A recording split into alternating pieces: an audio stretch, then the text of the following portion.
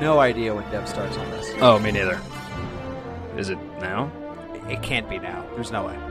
Wait, it's coming up. Okay, hold on. Okay. Places. Places. The history of film. That Batahooey when the lights go dim. From James Cagney to Nosferatu and stunts that shock you and dirty tricks studios made. From Wings to Top Gun, movie stars and no ones. We're manic crazy fans that leave no real of fun. Hollywood is film history in Hollywood. They chase the Oscar, but it's all a sham, just like Shaq and Kazam. All your dreams can come true. Film history, the history of film. All of it made for you. Good God, that was terrible. Welcome to Film History, the history of film. This is going to be Humphrey Bogart Part 3. Thanks everybody for listening to Part 1 and Part 2. Yeah, it's looking good out there. And this is going to be Part 3 of 4, by the way. I'm almost certain of it. This one got a lot more lengthy. Got a lot more girthy. I kind of imagined that would happen because we still have to cover the beginning of his actual film acting career. Yeah. His career, and then his relationship with Smokey McSmokers. Yeah. What's her name? I'm gonna keep going with it. Smokey. Logan Bacall. Yeah, no, Logan Bacall. Wait, so close. Lauren Bacall. Lauren Bacall. Logan Paul Bacall. She smoked and she boxed. That's what she did. And she took over YouTube, by God. Logan Paul Bacall. She lived to see YouTube. She died in like 2014. Oh, so theoretically she could have met Logan Paul. She could have met Logan Paul. She could have had the honor. Lauren Bacall meeting Logan Paul. That's Dev, there's your vocal warm-up. Lauren Bacall meets Logan Paul. Paul Next, Bacall The Doors. in a mall with a doll. She boxed Logan Paul. Oh, but this She is wouldn't be Bogey around Part to 3, tell about y'all. Sorry. That's okay. That's how she died. Yeah, honestly, man, the main meat for this story is going to be Part 4. Cool. But if you're here for Bogey and Bacall, that's going to be Part 4. I couldn't believe it. I couldn't believe it. It was just like, it just kept going. I threw a rock in a cave, and it just kept going and going and going, you know. But also, you know, that's kind of, that also lends to the new way that we do the show. Things have evolved. Mm-hmm. Cagney was Part 3, 3 parts, and this is like as beefy as the CAG for sure, but we've got new stuff. We do When Are We? We do, you know, we do different stuff now. We do stuff now. And also, we like to try to keep it under 4 hours long. Right. So yeah. we'll give you parts instead. CAG could have been 4 parts probably. That's actually true. If Yeah. we cut up the same way. Yeah, so. I think one of those episodes was like 6 hours. Yeah. It was So, like hey, you got a whole month of hoagie. Yeah. Bogey. Yeah, we got Bogey a whole month. Yeah. I have spent a month with this man. I've gotten to know this man. It's been a roller coaster. The month of April is Bogey Appreciation Month. Bogey Appreciation Month. Just bled into May a little bit. I had a roller coaster of emotions with this guy. It was just like, you know, there's times where I thought I hated him, and then it came all the way back around to like, no, he's great. And I will get into it today. Scratch that. I don't think he was a big woman abuser. Oh, cool. Good to hear. Yeah. He had a third marriage that got very bad, very physical, but I'll get into that. We're gonna talk about that. Maybe even do a little pure conjecture. Who knows? Okay, cool. But it's been too long since we've had just pure conjecture on here. Yeah. You know? A quick aside. Have you guys been paying attention to the Amber Heard testimonies? Oh man, It's been so funny. So a trend on TikTok now is to reenact the testimony as she's saying it. So so he slapped me, and then I turned around. So then I sat on the floor, like I was on the couch, and I remember just being on the carpet, and it's just like it's very funny pantomiming like what she's saying, like, and it makes no sense. Like when you actually see it being played out, like it's a word scramble. It's some Orwellian shit watching this trial, though. It is crazy. Just like watching like one of the biggest movie stars on the planet. You know, just like now he's like 5 days a week on our TV in a suit in the courtroom. On fucking Judge Judy. Just being like, I thought she only farted, but it actually turned out she shit the bed. And I came home and there was a turd in the bed. And it's like Johnny Depp. Like, that's Johnny Depp. It's fucking like Jack Sparrow up there. Oh, man. Anyway, back to the CAG. Back to the CAG. Back to the Bogue. Back to the Bogue, dude. I'm going to correct one more thing here while we're correcting stuff. I don't have many corrections, by the way. We did pretty good the last time around. But I do have one big correction, and it's on one of my sources. I called the biography that I've been using to research this, the book that I've been reading, A Man with a Gun, was not called that. The book is called Tough Without a Gun, by Stefan Canfer. Literally the opposite. Literally the opposite thing. I was just like, man with a gun.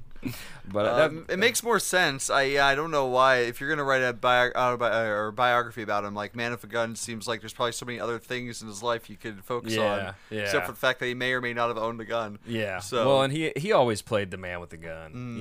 Okay. I just watched a movie where the man literally had like 5 guns on him. Like literally, that's part of the movie. He's like, he takes everyone's gun, and now he has a coat full of guns. It's like, I'm Johnny 5 Gun. Johnny 5 Guns. Where's the money? Where's the gold?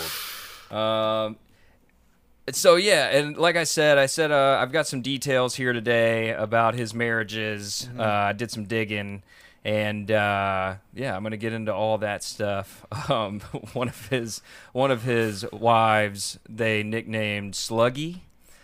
Because she used to punch him a lot. And they actually nicknamed their house the Sluggy Hollow. Because it was... I can't wait to tell you all about that. First, let's get into a little...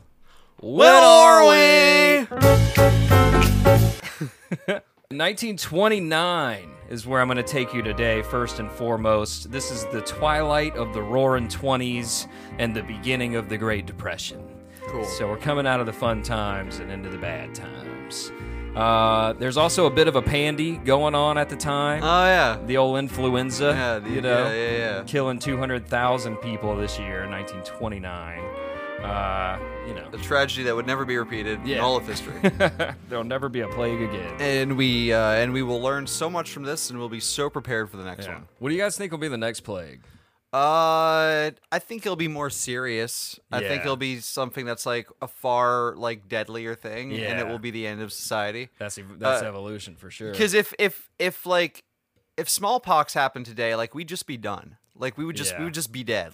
Society's over. That happened, man. Fucking King Henry VIII almost got taken out by the fucking. They just called it the cough and die disease. The cough and die disease. Yeah, it's we're not smart enough to live through something as deadly as smallpox anymore. We lost the thread somewhere along the way. Yeah, well, it'll get us all. Anyway, so 1929, the inauguration of Herbert Hoover as president. Another pandemic to happen to America. He wasn't great, right? He wasn't good. No, Yeah. they blamed him for a lot of the shit that happened in the Great Depression. They used to call things. They would give him fun nicknames after him, like newspaper, covering yourself up on a park bench with a newspaper. They called that a Hoover blanket. And they actually Hoovervilles. Right. That was they named him lovingly after Hoover. Right. Because he's the one who. And then the mid-2000s band Hoover Stank. Yeah, Hoover Stank. Oh my god. Hoobastank. Woo! That'll be another. We need to do the Hoobastank, the history of Hoobastank. See, that one's going to be a short-lived episode. Oh my god. Yeah, 10 minutes. 10 minutes. We'll keep it tight. So there was this Tight band named Hoobastank. They did some stuff, and then they sucked even more. So there you go. The end. Some people are offended out there. They're like, how fucking dare you? They've got Hoobastank going in the background while they're listening to this episode. I can't even, right off the top of my head, tell you the best Hoobastank song. Weren't they the guys that were like, I'm not a perfect person? Wasn't that them? I think that was them. Oh, that song, Hooba stank. That song, Hooba sucked. Yeah, dude. The Reason. Oof. Leonard Skinner died in a plane crash, and these guys are still out there walking the earth after making some shit like that. I believe that they turned on Hoobastank during the flight, and that's probably what caused the fucking plane to short circuit and just nosedive. Yeah. This music will make anything tank. Prove me wrong that Hoobastank directly caused September the 11th. Prove me wrong. Anyway, so that's really what the terrorists were trying to kill. He was supposed to be on the plane that day. Oh my God! Woo, we think they're going to be on one of these 4 flights. We don't know which one, but let's get them all. Was a time traveler. People at 9/11 are just freaking out right now. Sorry. It's like I didn't go back far enough, but it's too late to stop it. Oh man, it's been over 20 years. We can't make jokes. Yeah, we can make some jokes. Come on. If I don't laugh, I cry. Yeah. All right. That's like what those cops said. Dev, you'd be interested in this one, man. The independence of Vatican City was declared this year. So the sovereignty was recognized by the Italian government in the Lateran Treaty. I thought the Vatican was something from like 1750. Like I thought this had to have been an ancient, ancient decree. Why are we? Because legal, but being a country, and this was right after World War I, when they were forming the League of Nations. So the Vatican probably just snuck their shit in. I mean, we're a nation too, guys. We have more real estate than any of you. Yeah. And more money. And more pedophiles. Just move them around. They'll never notice. The Vatican was the original Epstein Island. Yeah. Oh, it's the oldest. The oldest. I think Epstein probably watched some instructional tapes from the Vatican. Yeah. How to run a cult. Epstein was like, how'd you guys get to be your own country? You're come and find out. Come and find out. This was also the year of a very interesting death. Wyatt Earp died this year, 1929. The name sounds familiar. He was the Western folk hero. Tombstone is about Wyatt Earp. He was the OK Corral, that big shootout that happened. It was like this 8-second long shootout in history, but it's been, it's like the stuff of legends type of shit. 8 seconds is not a lot of time. No, that's what Tombstone's all about. It's all about what led up to the shootout, and then the shootout happens. But in the movie, it's like 30 minutes. But in real life, it was literally like... Right, because all our guns take 40 minutes to reload. Exactly. We can only carry it at most 5 on us at a time. It might have been longer a little, but it was literally it was a very short gunfight. But he died this year. A lot of people don't know this about Wyatt Earp. Wyatt Earp lived long enough to where he was an advisor on Westerns in the 20s. While he was like, I was actually there. Here's how it happened. Yeah, he came to set. He was like, you need more racism. Yeah, much more. Not racist enough. I was there. I know. The song of the year was "Makin' Whoopee" by Eddie Cantor, a song about fucking. Yeah, I was about to say, and they think that music is more degenerate now. It's always been degenerate. Yeah, we've always just making songs about fucking. This was 1929's WAP, basically. Yeah, exactly. That's what I was thinking. I was in a Lyft the other day, and the dude had WAP going, and I was like, I love this song, but it is a little interesting to hear it with strangers. It's just like, driver, wet ass pussy. It's like when somebody who's isn't of the time period puts on Milkshake and it's dancing around. But Milkshake brings on boys yard, and it's just some old dude singing it. And what? It's out of place. It's like an alien. Yeah. It's like you don't know what you're hearing. But but the biggest movie of the year was a Soviet documentary called "The Man with a Movie Camera." I'm actually familiar with this. Yeah, directed by Dziga Vertov. It presents urban life in Moscow and the Ukrainian cities of Kyiv and Odessa during the late 1920s, and it's literally just like a fly-on-the-wall documentary. It's no actors, no subject. It's just society. And it's kind of inspired a lot of early film techniques and stuff, didn't it? Yeah, I think so. Yeah, it was huge, and he made a lot of money on it. Apparently, it's like a precursor to like French New Wave as well. Yeah. The cocaine was flowing. 1929, it was flowing, and that morphine I mentioned. I double checked myself, and I was way right. It was these movies are pretty boring to be made by someone on cocaine. To be honest, I would expect more movement. That's actually very true. If you try to get coked up and watch that movie, you're gonna go nuts. It's more of an edibles movie for sure. In 1929, Al Capone was arrested this year for tax evasion. And the worst thing he ever did. The worst thing he ever did. He never committed any other crimes. He was an innocent man. Can't prove nothing. Yeah, he just his brain slowly rotted away, and he shit the bed quite a few times. Wait, what? Oh yeah. He was gone, bro. He was gone. Wait, what happened to him? Yeah. Syphilis. Yeah. Oh, syphilis is that to your brain? Yeah. Whoa. Oh yeah. Untreated. They were like. Penicillin was already invented, and they were like, hey, bro, do you want some penicillin or you're going to go nuts and die? And he's like, I don't have syphilis. I'm good. And then, like, he was like in a wheelchair drooling, like shitting himself. Whoa. And they were like, we can still do the penicillin probably. And he's like, nah, I'm good. Whoa, I had no idea syphilis was that crazy. No, it eats your brain. No, I'm good. I'm sipping real hard right now, man. I don't want any of that penicillin. Yeah. It goes from one brain to the other. Starts in your dick and goes to your head. It's like the reverse of a boner. It's the two-head disease. Oh my god, that's crazy. How does that work? How does the sex disease make your brain rot? Oh, that's why the Catholics thought it was a sin. Oh, yeah, I just made that up, but it sounded that right? Makes sense. That's early religion starting to make more sense now. There you go. James was one of the heads of the Spanish Inquisition in the past life. Can you imagine that job? Just like chopping people's heads off all day. Wait, what? The Spanish Inquisition? No, not anything about that. Oh man, well that's a whole different.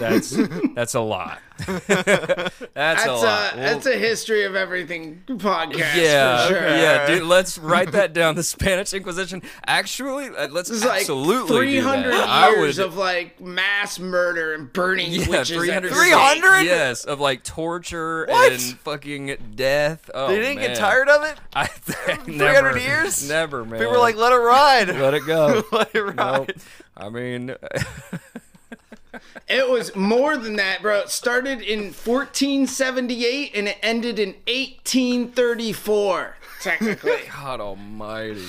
Man. Oof. We'll put a pin in that and go back to it later. Yeah, that's going to be a good one. That's going to be a good Fun one. fact, there was a pope that existed. He was called Pope Innocent VIII, ironically enough. And he was so fucking gnarly and evil during this time that when he was dying, his doctors, quote unquote, told him that since blood is life, you should drink blood to, make yourself healthy again. So he drank the blood of young boys. Whoa, Fun, true that's fact. so metal. Yeah. They're so metal, dude. They just lived so hard. Like, damn. Somebody just needed to go back and be like, chill. Chill. Like, before you do that, just relax. Try anything else. I mean, the biggest irony is his name was Pope Innocent VIII. Like, that's innocent. That's a name he that drank popes the blood choose. of the innocent. That's hilarious. Popes choose their name when they get elected into being a pope. Yeah. So he chose that at the start of it, and then ended up being like one of the fucking biggest murderers in history. He was like, it's a misdirection. Yeah, I am an innocent. Nothing to see. Bring me another boy with the thickest blood. He started a war between the French king and the king of Naples that killed like tens of thousands of people. All because the king of Naples was disrespectful to him. I want your bloodiest boys. The bloodiest boy. I want your most blood-sacked filled boys. Bring in the boys. Oh my god, it's getting dark. I was like, that's where all the pedophilia came from. They started there. Yeah. And then we're going to bang them and then we're going to kill them. Okay. I'm going to say terrible things, so we have to stop. I'm just going to say, at least they're not getting their blood drank anymore. Well, we don't even know that. Hell, Hey, the they Vatican's could be. a sovereign nation, as we just learned. So. St. Alan's a sovereign nation. Yeah, talk about being anyway. super fucked up. We'll clip The all Vatican, that. guys, being fucked up since 00 AD. Oh my god, I was watching the new season of It's Always Sunny, and there was a lot of Epstein Island jokes. Oh my god, like they go there. They always have, man. There's been episodes on that show, and I thank God for it. Like I love it, but I'm just like that was allowed to air. Yeah, like, holy shit, man. I love that goddamn show. Those guys in Gal are heroes. They push it. American treasures. I love it. Oh man. So syphilitic Al Capone goes to prison for tax evasion. And it is no wonder they were pissed off at him for tax evasion, because this is also the year stock market crashes. Everything's going to shit. Everything, the Great Depression is beginning. And along with the stock market crashing, Broadway is also going to the gutters as well. They said on Broadway, there were theater owners and producers and shit weeping, like in the street, like just lost everything. This one guy was like, trying to kill himself. He just lost like $75,000. It's not funny, but like I'm just imagining like it's like overnight, like it happens overnight. People are into theater, and then they just run out of the street panicking. Yeah. Just hear gunshots going off from inside the theater. Yeah, like see you for rehearsals tomorrow, and then you come back, and it's like the fucking like the apocalypse is happening. Yeah, man. To be a fly on the wall. Fly on the wall, man. I mean, we kind of saw part 2 happen 2 years ago, you know what I mean? That is like, for a different reason, but it's like, if you were in the business of doing live shows, we got bad news about the next 2 years. Yeah, shit, man, that's true. Yeah, it was bad, though. It was, Broadway was dying, America was dying, we were all dead. It was the Great Depression. Welcome to the show, 1929. Welcome to the show. At this time, it's all bad. It's all bad, and that's where we're bringing you in with where Bogey's at right now in his life. He's married to wife number 2 at this point. Already number 2? Number Holy 2. Shit. He would divorce, remarry. It was like chain smoking. It was just like, let's just keep it going. Are the institutions of like alimony and like the way divorce court kind of works now with like the splitting of property and stuff, is any of that in place at this point? Go ahead, Dev. They were just letting women vote, bro. Yeah, that's true. Oh yeah, that's right. true. Okay, yeah. There was no so there's no repercussions to him getting divorced. There's no repercussions to him getting divorced. He doesn't have. There's no financial tie-ups. You can't get married in the Catholic Church anymore. You're excommunicated from the church. That's arguably bad. I was about to say, I'm sure that did not bother him. He was not a religious man, old Bogey. He was not like CAG. He was at the nightclubs. So he's married at this time. Wife number 2 is Mary Phillips, and she was an actress on Broadway, about the same league as him, but a little bit more of a booker. She was getting roles that were higher on the call sheet than him, you know? Okay. So a lot of people thought it was kind of like... He was marrying her for clout? Yeah. He knew that could go in a good direction. He's like, and there's no repercussion to divorcing in the 1920s. Who cares? I've done it once. I can do it again. I quit drinking every day, you know? So the Great Depression comes along. Both of their jobs are now at jeopardy. They're both Broadway actors, and now it's like, what the fuck do we do? They both were, for a few years, Mary actually did wind up, she could still get some work. Not all the theaters were gone. It was just like, the big ones were still around, but most of them had to close or were closed indefinitely, shit like that. But it definitely wiped out a lot of Broadway.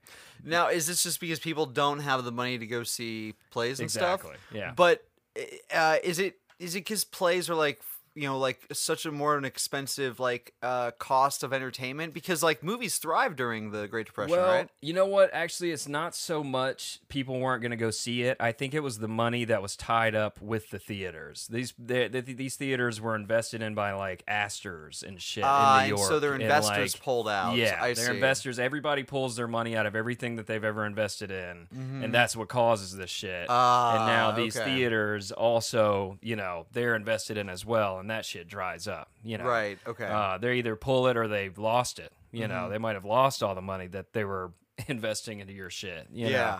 It was all bad. But not good. The Great Depression was not good. That's a hot take here on Film History, the history of film. The investors are like, sorry, I got caught up in some lumber scam. I kept buying lumber for World War I, even all these years later. It's gonna Thank happen you. again. They kept saying it'll happen It's gonna again. happen again. A big thank you and cheers to Captain Fucknut Andrew Mellon, the Secretary of the Treasury who caused it. Yeah. Yeah, they should have like hung that guy. But The worst they let's could be do honest. was only impeach him. I was like, what? Back when the day, what happened to this country? Back when this country was found, you were shot in a duel. You fucked Damn somebody right. over. Yeah, you had to go Bring fucking back shoot each the other in the duels. ribs. Yeah, are duels technically illegal or just no one does them I anymore? bet if you did some digging, they're probably still legal. No, they Yeah. are, but they have to be between two lawyers. And What? it has to be Oh. only in certain I states. hope that's true. Yeah. In New Jersey, it's definitely legal. They even say that in Hamilton. Everything's legal in Jersey. That's why they dueled there. That's why Hamilton dueled there, man. If you are a lawyer out there and you know if you can legally get in a duel or not, let us Call know. us 1-800-Film History, the history of film. Up next, the doors. Okay, it's definitely legal in Texas. I found one. Oh my god. This is sections 22.01 in their penal code. And mutual combat laws have been allowed, and that just doesn't, it's not armed, but you can still go fight somebody in like a duel setting. shit. And Washington State is one of those, for sure. Should we go film a documentary on this? Film somebody doing a duel these days? A modern day duel? Talk someone into doing a duel. Why doesn't this happen more often in Texas? I feel like this would still be like yeah. a way to settle disputes. They would in love this Texas. shit. They I'm just don't sure know it does. And we just doesn't hit That's national true. news because it's like, That's well, true. these two guys, just another It's duel. Texas. Texas is guy open who- carry now. It's technically anybody can do a duel. Yeah, no, actually, that's very true. Actually, yeah, the legality of duels is just we were shooting at each other. Like, that honestly is what it comes down to in Texas. Yeah, Only- Like, we both had guns pointed at each other. Dude, only 18 states outlawed duels and in 1859 since then. There's Holy 50 shit. fucking states. Where you can legally duel. You heard that you here can today. legally duel in more states than you can legally get an abortion. Yeah, why the fuck is weed illegal everywhere, but we can duel? God Oh almighty. my god. Anyway. Anyway, so like I said, Mary is still catching rolls, but Bogey sees that everyone's moving to LA, and film is, like you said, basically untouched at this point. People are still making big ass movies and making a lot of money off of them, even through the Depression, you know. So Bogey's It's like, you can't be depressed in California, dude. Exactly, it's too sunny dude. here. Yeah, man. There's no homeless people in LA, man. But Bogey said, I gotta go. And she had a show. Mary can't leave New York. She is like under contract. But he does not have a show. And he says, I'm gonna go to Hollywood, you know, see what I can get out there. And so they made a deal that they're just gonna be an open marriage now. So we're just gonna, you know. Progressive for the time. Yeah. Or maybe not. We established everyone in the 20s were freaks anyway. In my research, I have found it was not uncommon. Yeah. If you were married to someone and you didn't feel like, or something happened to where you were going to be, you know, far away or whatever, it was like, just go ahead. Kind of only makes sense. Yeah. Like, It's you like, know. I'll talk to you once every month. Yeah, you know? if that. Through Yeah. through a letter that takes like 14 years to get to you. There is My no dearest FaceTime. Olivia. There is no FaceTime. There's no Zoom. For all I know, you could be dead. Like the second I leave here, there's no way for me If to you know die, this. it'll be at least You a know. few days before I hear. Yeah. No, that's not all true. They had telephones, but anyway. Oh, But, that's right. I forgot about that. Yeah, they had phones, but it's still, you know, Yeah, hey. it was harder to reach you. Yeah. Yeah. But and you know, at this point he's a seasoned actor. He knows what he's doing. He's worked Broadway for a while now. He's ready for the fucking pictures, baby. He's ready for the motion pictures. And he also, so his sister and her husband's name was Stuart Rose. They had moved to LA for Stuart to take this job at Fox, actually. So Bogey kind of had like an insider over there, you know. I'm not exactly sure what he was doing, what Stuart Rose's job was at Fox, but he had some like pull at the studio. He was friends with all the people who made the decisions.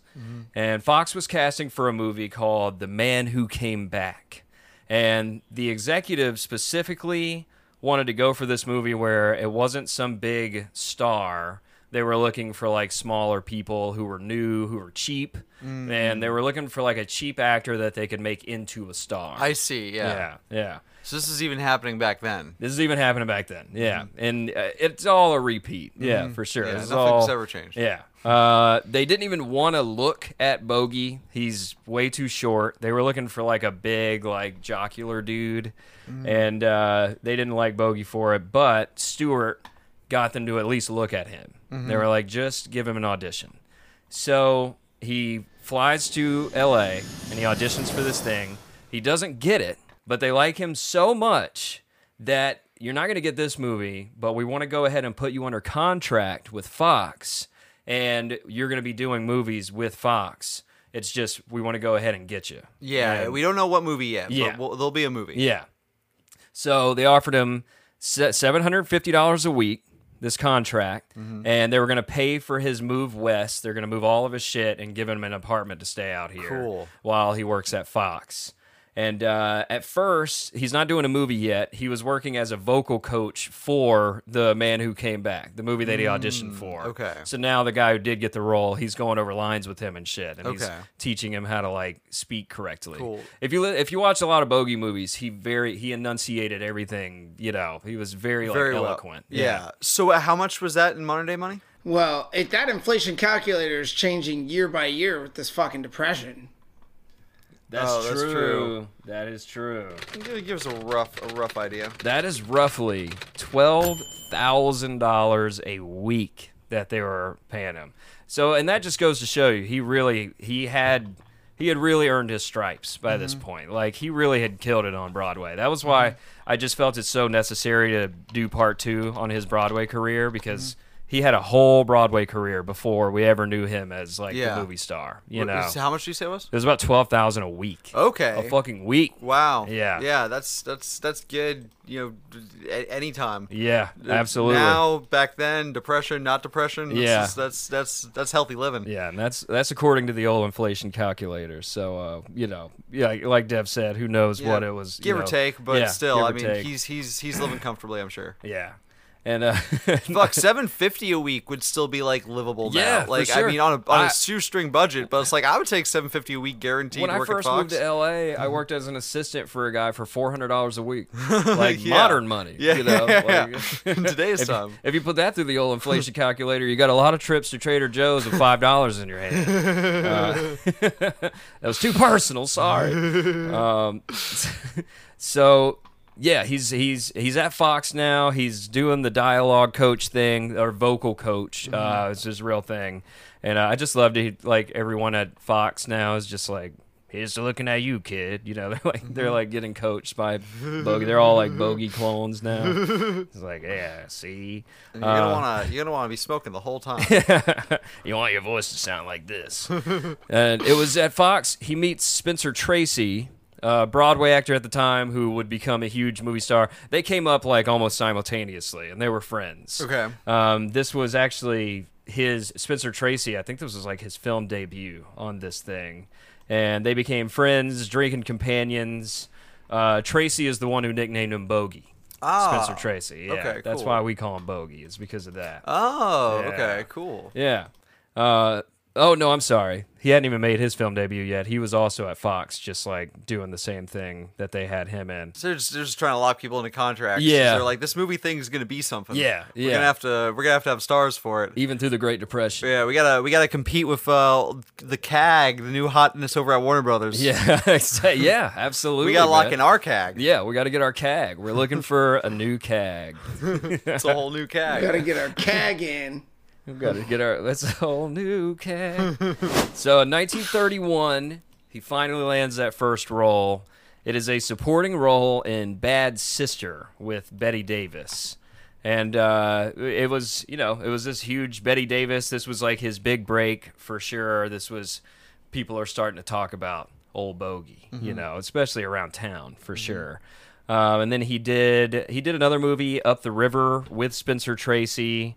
They were like inmates. Apparently it was pretty good as well. And Bogey's picture for that one was on the poster. So now he's got himself a movie with his face on the poster, Mom. You see this shit, Mom? His mom's still like, I don't give a fuck. I used to draw that face everywhere. I guess he was pretty used to his face being on billboards as a baby. But he's like, well, this one I earned. This one's like mine. This is my billboard. I'm a man now. There are many like it, but this one is mine. I'm a man now, Mama.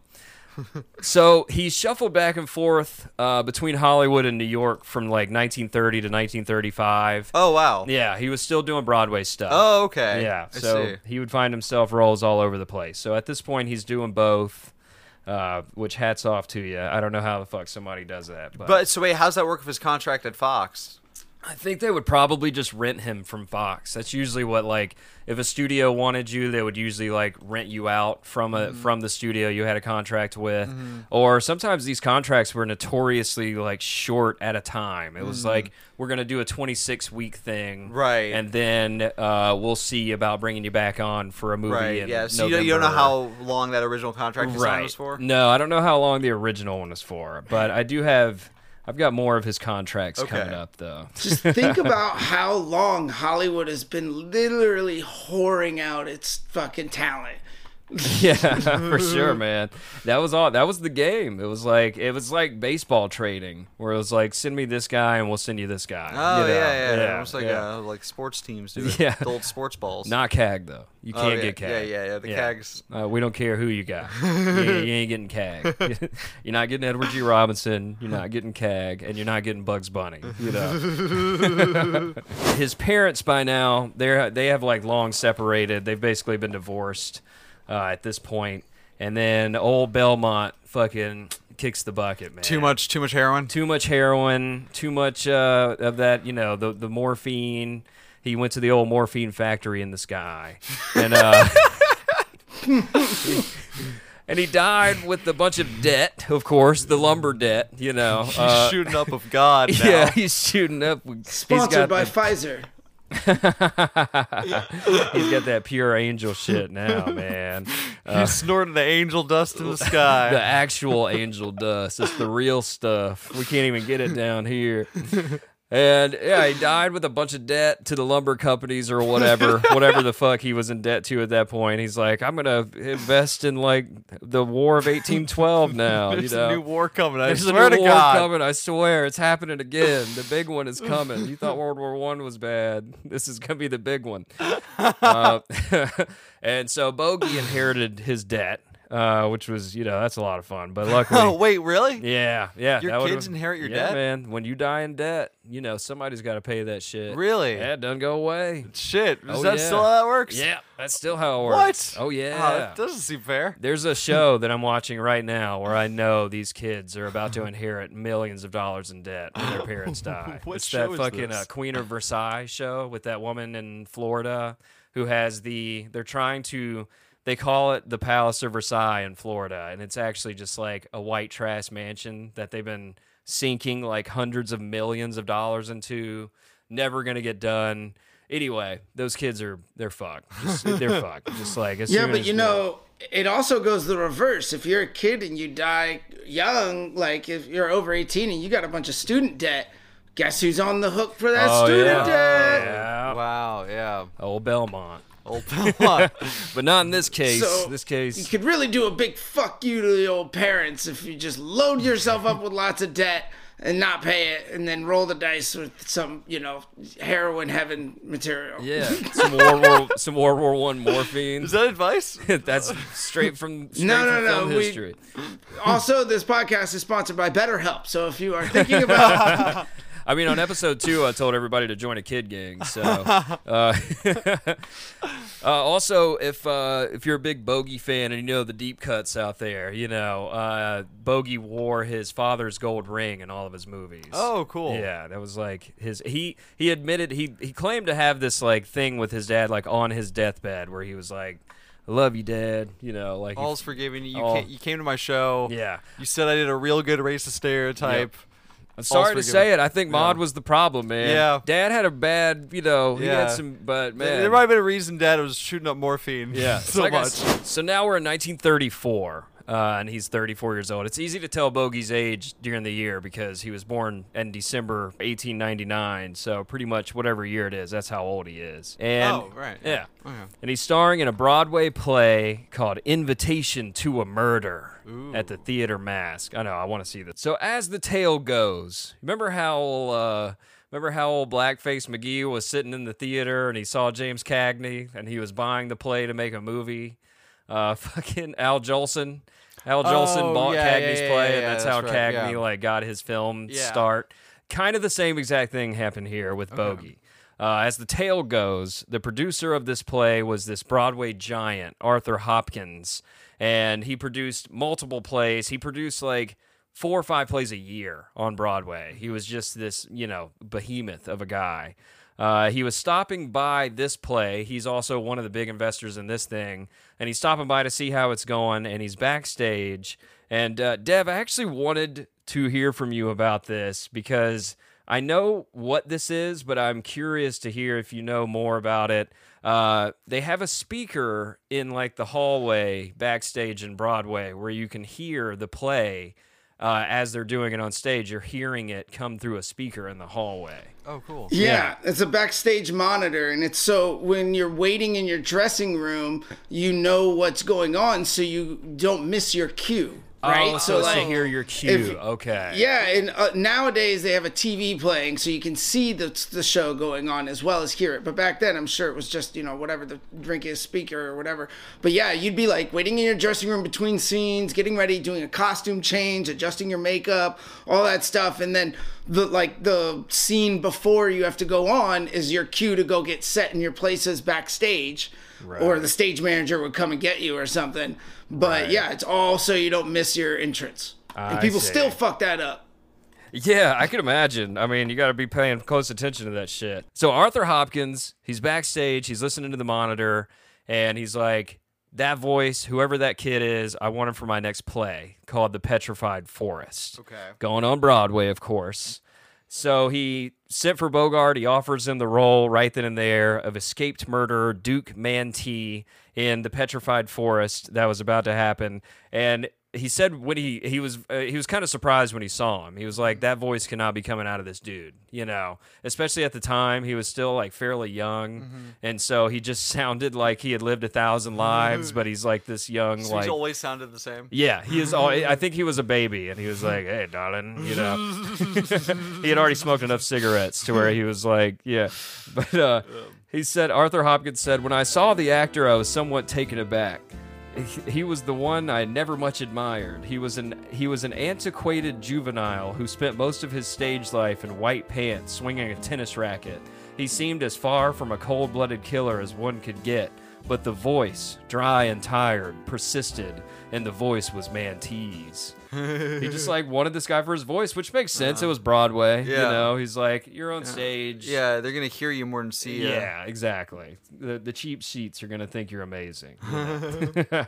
But this was huge. This was a gigantic break because 197 performances of this play. That's what he did.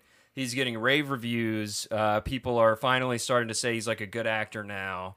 And it definitely broke him out of this typecast for, fancy boy or whatever. Fancy boy. And showed that he could be really dark.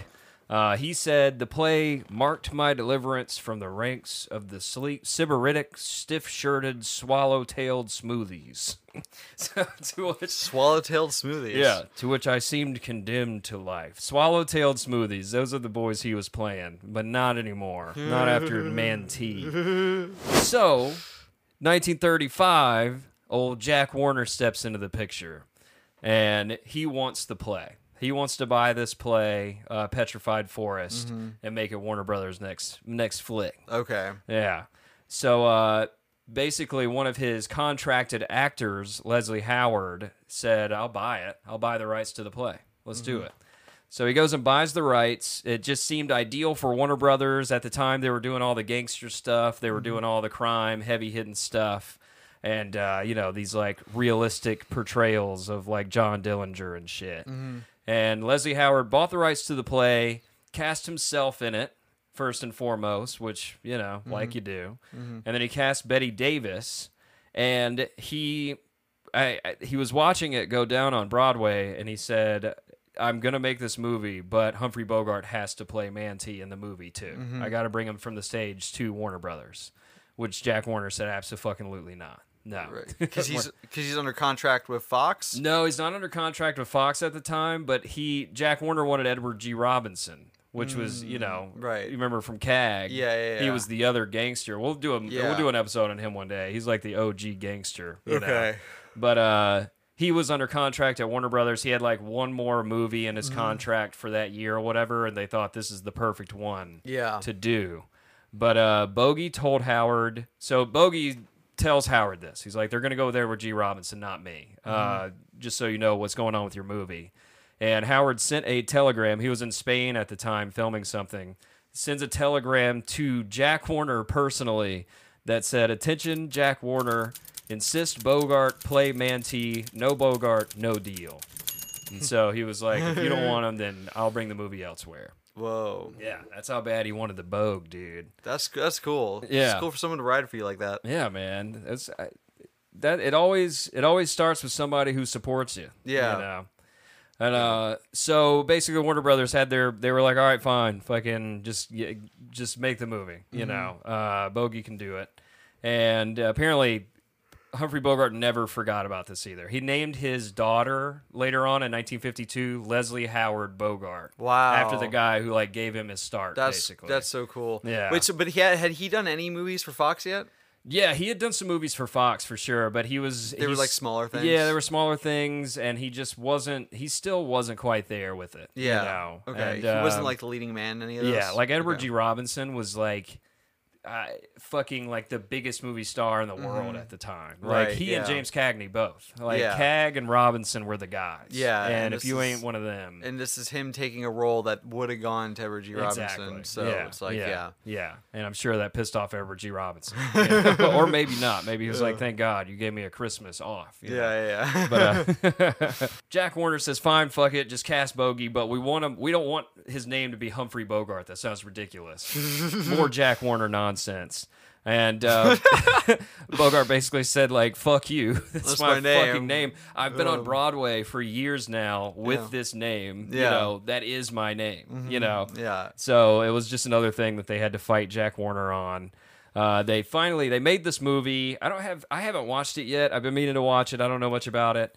But it was released in 1936. And according to Variety, Bogart's menace leaves nothing wanting. The reviews were out. Wait, you say according to Variety? Variety, yeah. They had a Variety. Variety's that old? Yeah, Variety's that old, man. Whoa. Yeah. Dude, Variety history of Variety. Let me make sure that's true. Or are they saying that now? Like maybe like a retrospective. I was just thinking that too. How old? No, dude, Variety's been around since 1905. What? Yeah, that's man. crazy. Were they started as a film film publication? So maybe it started as a porn. You know, it was probably the same shit. It's probably his. I bet you they had a variety of stuff. Oh, I bet his mom was doing illustrations for Variety back. Wow, in the day. That's so crazy. I had no idea they were that old. Oh, dude, his face was in Variety when he was a baby for sure.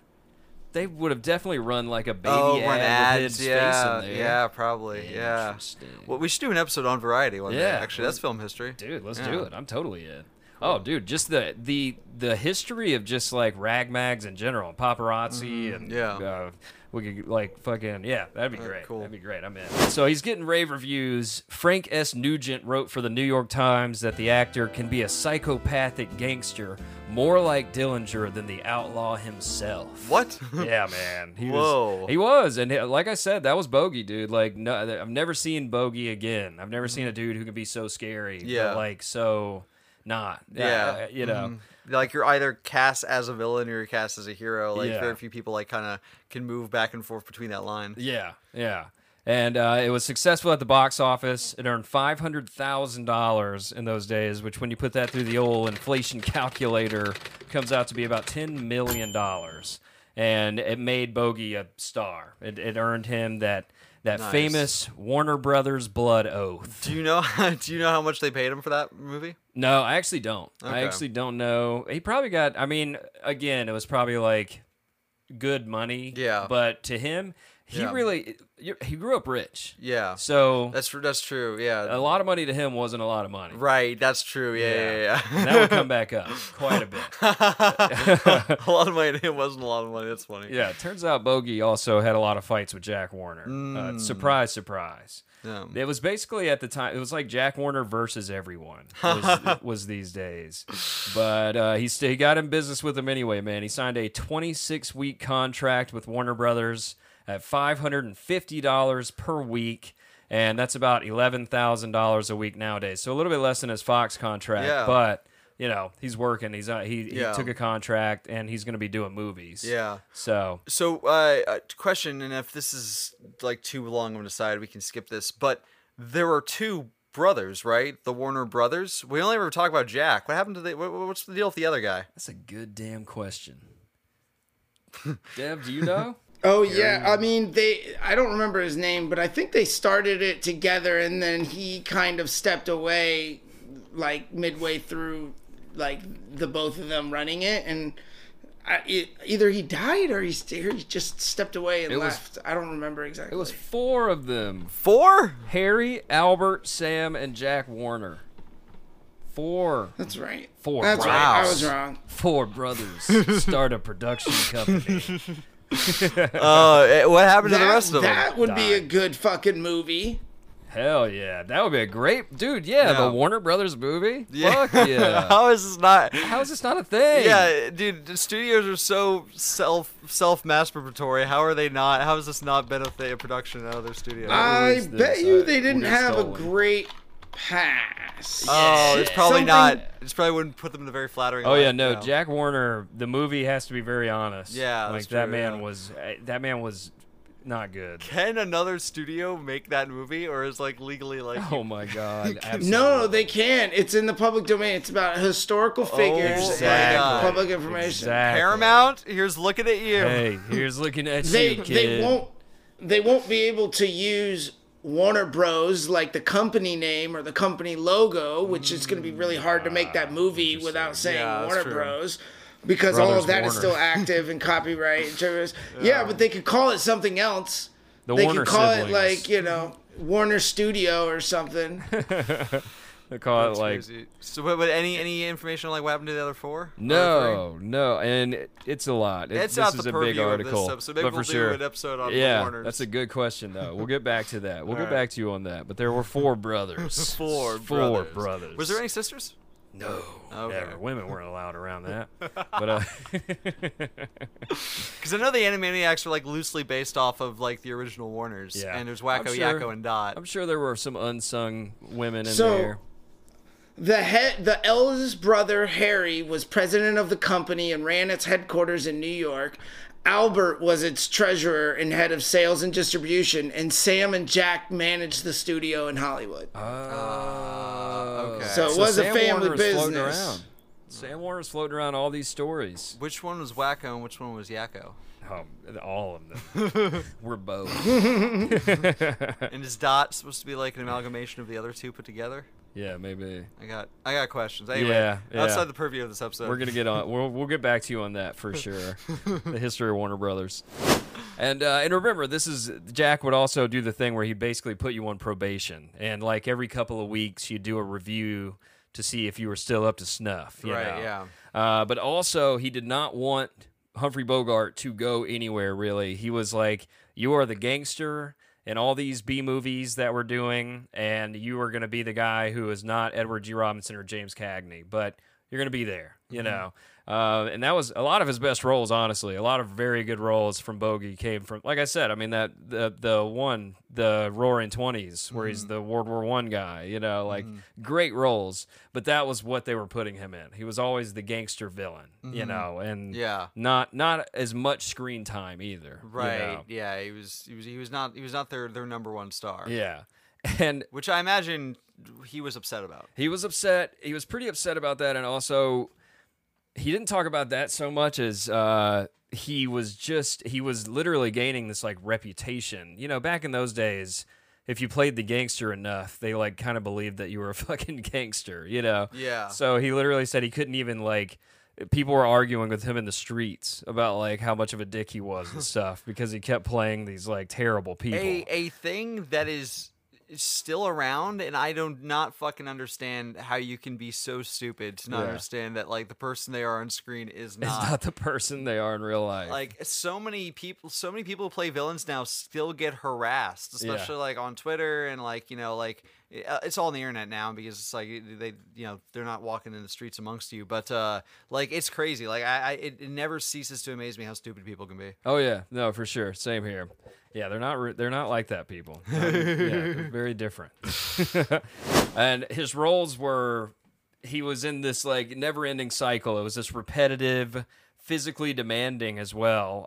At the time, you know, these were not air-conditioned studios, and he's doing like 30 movies at a time. This is the same shit we talked about with CAG. I mean, you were doing all these movies at once. You're literally leaving one sound stage and going to the next one, you know, doing 12-hour shoots each type of shit. And it was this thing that he thought, you remember in the beginning when he was like being an actor was just this like cushy lifestyle, you know? Yeah. And he was like, this is not at all. This is actual work. Yeah, this is a lot of fucking work, and I'm not sleeping, and it's terrible. I gotta memorize all this shit. But also boohoo. You know? It's the yeah. same shit with SNL. It's like, your job, you do not sleep when you're on SNL, but also you're on SNL. And you fucking get the summer off. Yeah, for sure. You work the same hours as a school teacher for a lot more money.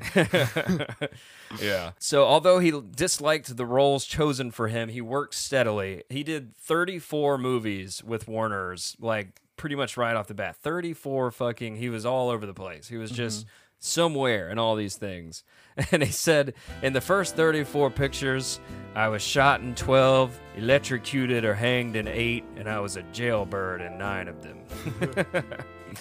But he averages film every 2 months between 1936 and 1940. Wow. Yeah.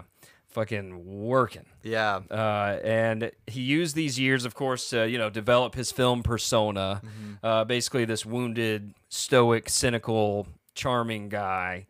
But he was just grinding it out, man. He was just in that fucking Jack Warner meat grinder, you know, just trying to survive. Jack Warner meat grinder. And Jack Warner meat grinder is my favorite bar in West Hollywood.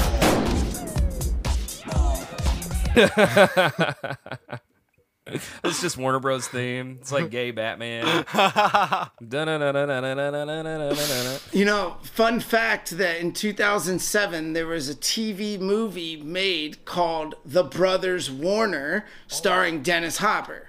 Oh my God! So well, there you go. There's our movie. Well, it already got made. And I found out that good old Harry Warner, the head of the film, actually was in charge of running it until the 1950s. And Jack Warner organized a secret syndicate behind his brother's back to when they took the company public.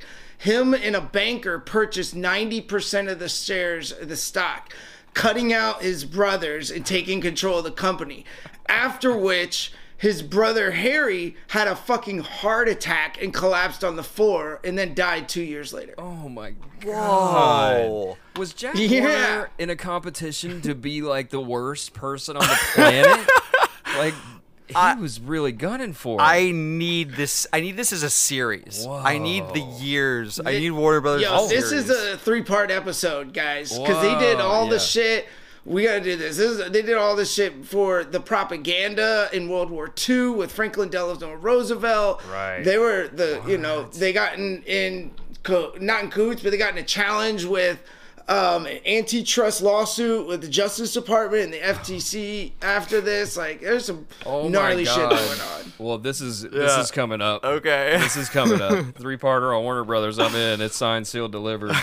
Don't worry, it'll be a while. We'll do some fluff pieces between there and there. Yeah, this will take some research. Say sayonara to any of us ever being in a Warner Brothers project after that. I mean, hey, or maybe Jack's we'll do it so well, they'll be like, we're going to greenlight this as HBO Now show. We are not that company anymore. There you go. Okay, the IMDb for The Brothers Warner says the description is an intimate portrait and saga of 4 film pioneers, Harry, Albert, Sam, and Jack, who rose from immigrant poverty through personal tragedies, persevering to create a major movie studio with social conscience. Wow. That social conscience. They're already trying to do their propaganda film. They already did it. Yeah. We'll make the real one. We'll make the real one. We'll show Jack throwing people out of his window. Yeah, wow, Jack Warner, just absolute monster. Oh, well, listen to this shit. So, Bogey, apparently, when you were like as low down on the totem pole at Warner as he was at the time, you also would get like the shittiest shit. He resorted to just bringing his own suits because all the shit that they would give him was like ill-fitted and old and like had been worn in a million movies already, and he basically he wore his own suits in his film, and he used his own dog to play his dog in a movie in High Sierra, because apparently they wouldn't even like provide a dog. It was probably just gonna be like a toy dog or some shit. Dog. It's like, oh, hey buddy, Just a puppet. Yeah, just a puppet dog. His disputes with Warner Brothers over rolls of money were similar to those waged by the old CAG, and Betty Davis as well. This was, you remember when I said CAG was the great againster? Yeah, He was the great againster, but this was known as the age of againsters at Warner Brothers because everybody was like, fuck you. Remember when he was fucking taking money out of their paycheck to get that governor money to run? Oh my God, dude. The fucking governor tax. I'm sure Humphrey was not happy with that either. No. Bogey was definitely one of them that was not happy at all. But he was labeled as an againster. Dude. And he would tell younger actors too. He'd be like, welcome to the suck. Like, welcome to Warner Brothers, bitch. Like, you're about to have to fight for every dime, basically. He was not very popular at Warner Brothers. Him and CAG both. They were not, they didn't like them too much. And to the point where a lot of people wouldn't even hang out with Bogey. They were like, you're death to a career, my man. Like, keep up the good fight, but I'm not in it. So he's not bringing in as much money as like Cagney or whatever. Why did Warner Brothers keep him around? I mean, he was popular. You Okay. know, people were loving him. He was still popular enough, if even though he's not getting those like main starring roles yet. And he had a lot of friends. Mm-hmm. Like he was one of those dudes who hung out with all the big movie stars. He was training Robert Mitchum at the time to become like Robert Mitchum, which is he was a huge movie star, in his own right type of shit. He was just really, I think, like intertwined. Yeah, because unlike CAG, he went out a bunch, so he was very entrenched in the social dynamics of Hollywood at the time. He was a big comer-upper, He was a big comer. He said, He's a comer. He's a comer. They used to say that, actually.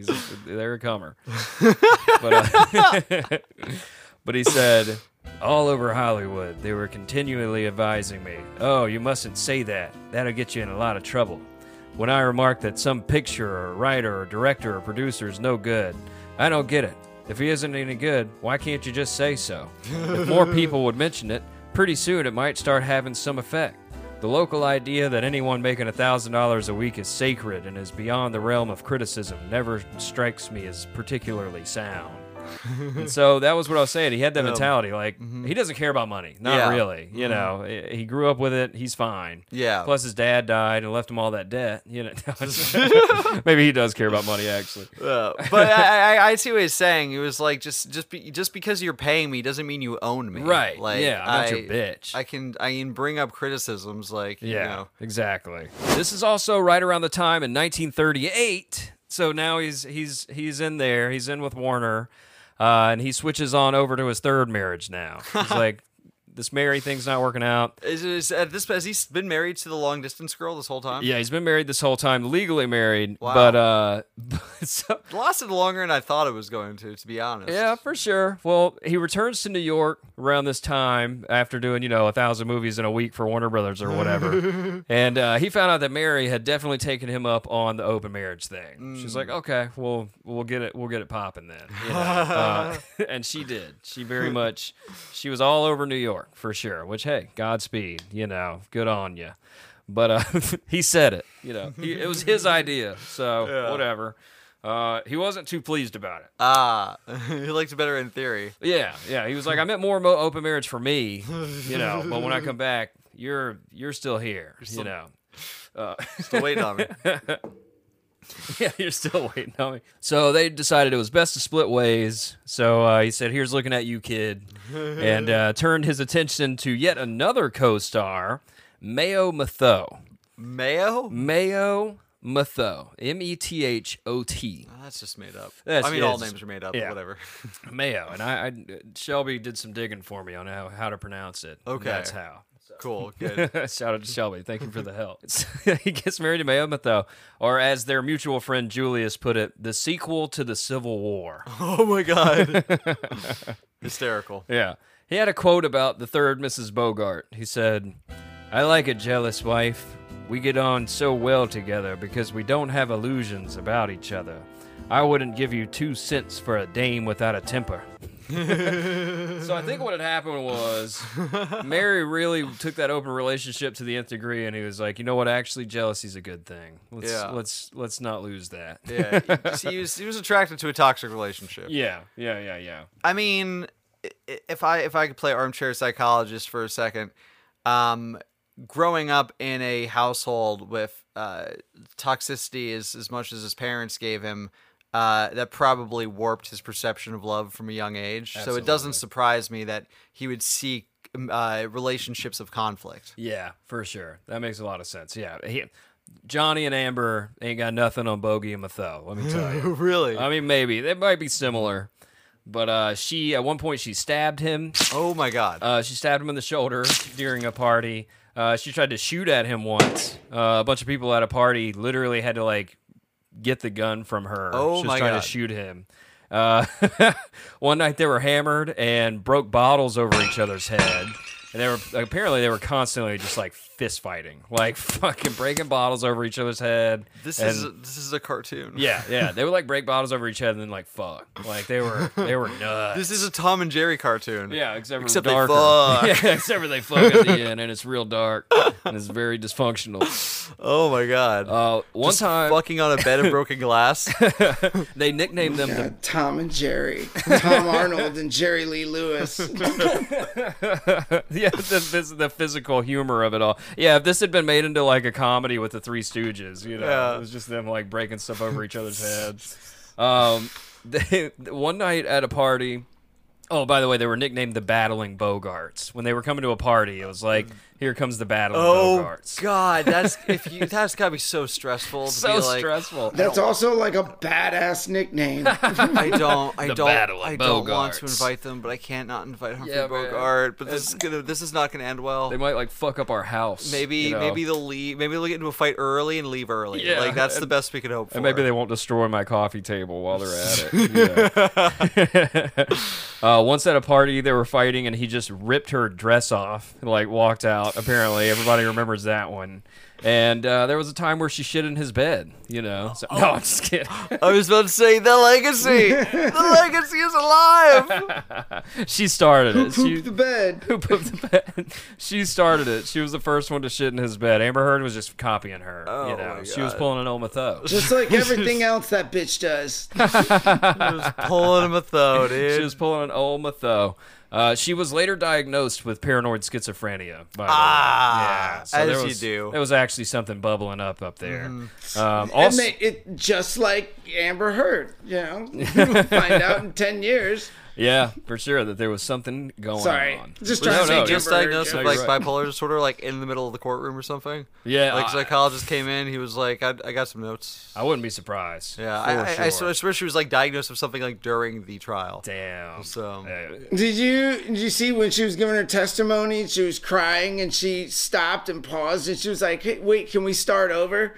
And like, because she quote unquote forgot her lines, you know what I mean? Like, can we go back to one? Back to one. I saw the smile to the lawyer and then the frown at the camera. That was pretty great. She like was like smiling at her lawyer and then she looked at the camera and just went like put it right back on. Pretty great. like she's not even a good actress in any of her shit. No, dude, she's oh my god. Watch Never Back Down. It's like, how did she ever? Anyway. Well, Johnny Fucked said, her way to the top. did you hear the line that Johnny said like it was a couple days ago? And he was like, sir, how do you think she got Aquaman? Oh my god, right. Like they were like referencing something that he was like blocking her career or something, and he was like, blocking her career, sir. how do you think she got Aquaman? Wow. He like straight up said that like he's pulled strings for her career. Absolutely, dude. Yeah. Well, that is going to be the end of part 3. Okay. So, what a funny ending. What a high note. So, part 4, we're going to bring you the big meat, baby. This is the meaty big chunks. meats. This is the meats. We got the meats here at Arby's Film History.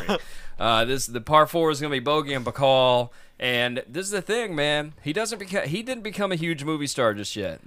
I'm still waiting for Casablanca. This is like in his 40s is when he hits his fucking stride. Yeah. And we'll tell you all about Bogey and Bacall, Casablanca. Yes. Now we're getting into the bogey meat. The bogey meat. But hey, those first 3 parts were absolutely necessary. Super important. Yeah. Yeah. Super important. You didn't know all that shit. You know, that's what you didn't know. It's really cool that I feel like a lot of times we tend to focus on the celebrities that like got on young and have been a sensation their whole lives. Yeah. And I mean, he's been a working actor for a while, but it's cool that like to see a story about someone whose stardom like really took a while to get going. Yeah, you for know sure. what I mean? He really like grinded this, and Yeah. he did. I mean, he did it all. He did it all right. For sure. Cagney beat him for sure. Cagney got started immediately. But sometimes it just takes a while. Yeah, man. Yeah, for sure. But when he got going, it was going. Cool. He became Bogey. Yeah. And that's what we'll tell you about in part 4. But for now, where can they find? Oh, Dev, what are your closing thoughts on part 3? I'm a fan of the Bogue. He won me back with part 3. Yeah, same here, man. Like I said, that's exactly what happened to me. While I was doing part 3, I was like, actually, you know what? I was wrong. Like, this guy, I don't know what it was. I'm sure he was just dumber when he was... Brawling Bogers for me. That nickname was like, all right, I'm sold. The Battling Bogarts. That's crazy. Fucking hell. That's why I was like, I'll invite, as long as he's on my side, I'll invite him to any party. Just a married couple, both famous, working actors, just smashing bottles over each other's Fucking head. nightmare. Yeah, Jesus. God, my God. Like, Yeah, and we'll talk about how that ends. Oh, it ends okay. crazy as Okay, well. wow. Part 4 is gonna Okay. come to a head. That's crazy. All right. Cliffhanger. Well, in the meantime, you can find me on Instagram at Drake Cummings, on Twitter at Drake_Cummings, on TikTok at Hollywood Drake. Road to 1,000 followers. We're at 888 at the time of recording, so let's go. Nice. And then YouTube at Drake Cummings, my merch store at Region20smerch.com. Boom. Boom. Find me at Abracadabra Dev on Twitter or Sailor_Dev on Instagram, and go to abracadabra-films.com and check out all the cool shit we're doing. We're launching, or by this time we'll have launched our first NFT drop for our Blood in the Water documentary about red tide and pollution in Florida. Hit up our Patreon, everybody. It's going. It is up and going. It's full flesh, baby. We got a full flesh Patreon. It's all flesh all the time. Big thank you to Dylan for motivating us to get involved with all of that. Thank you to our first Patreon subscriber. Yeah, it's been going for about a month now, a month of content. So you can, if you log on now, you can still, see all our April stuff. We had a special report on Ezra Miller. We had an industry roundtable on Johnny Depp. We had an industry roundtable on the Oscars. I did an episode of Game History about the origins of video games, and a compilation, volume 1 of some of our best outtakes from the earlier episodes. So it's in month 2. It's gonna be more of the same. So go ahead and hop in there. You can check out our Patreon, see our different tier lists, and see what you get at the different prices. Yeah, baby. And you can also find us all over the socials at Film History, The History of Film, or FHHF Podcast. I still don't know that damn Twitter. Like FHH Official, I think. Official. Yeah. Damn. Well, something Yeah. like that. Find us out. We're out there. Just Yeah. Google it. It'll come up. Or it's all over our Anchor and all that shit. Anyway, I'm also Jimmy Deloy or James Wyatt Scott, depending on where you're looking for me. And you can also find me at a party with my 8th ex-wife, just smashing fucking bottles over each other's head. Over here on Film History. The History of Film.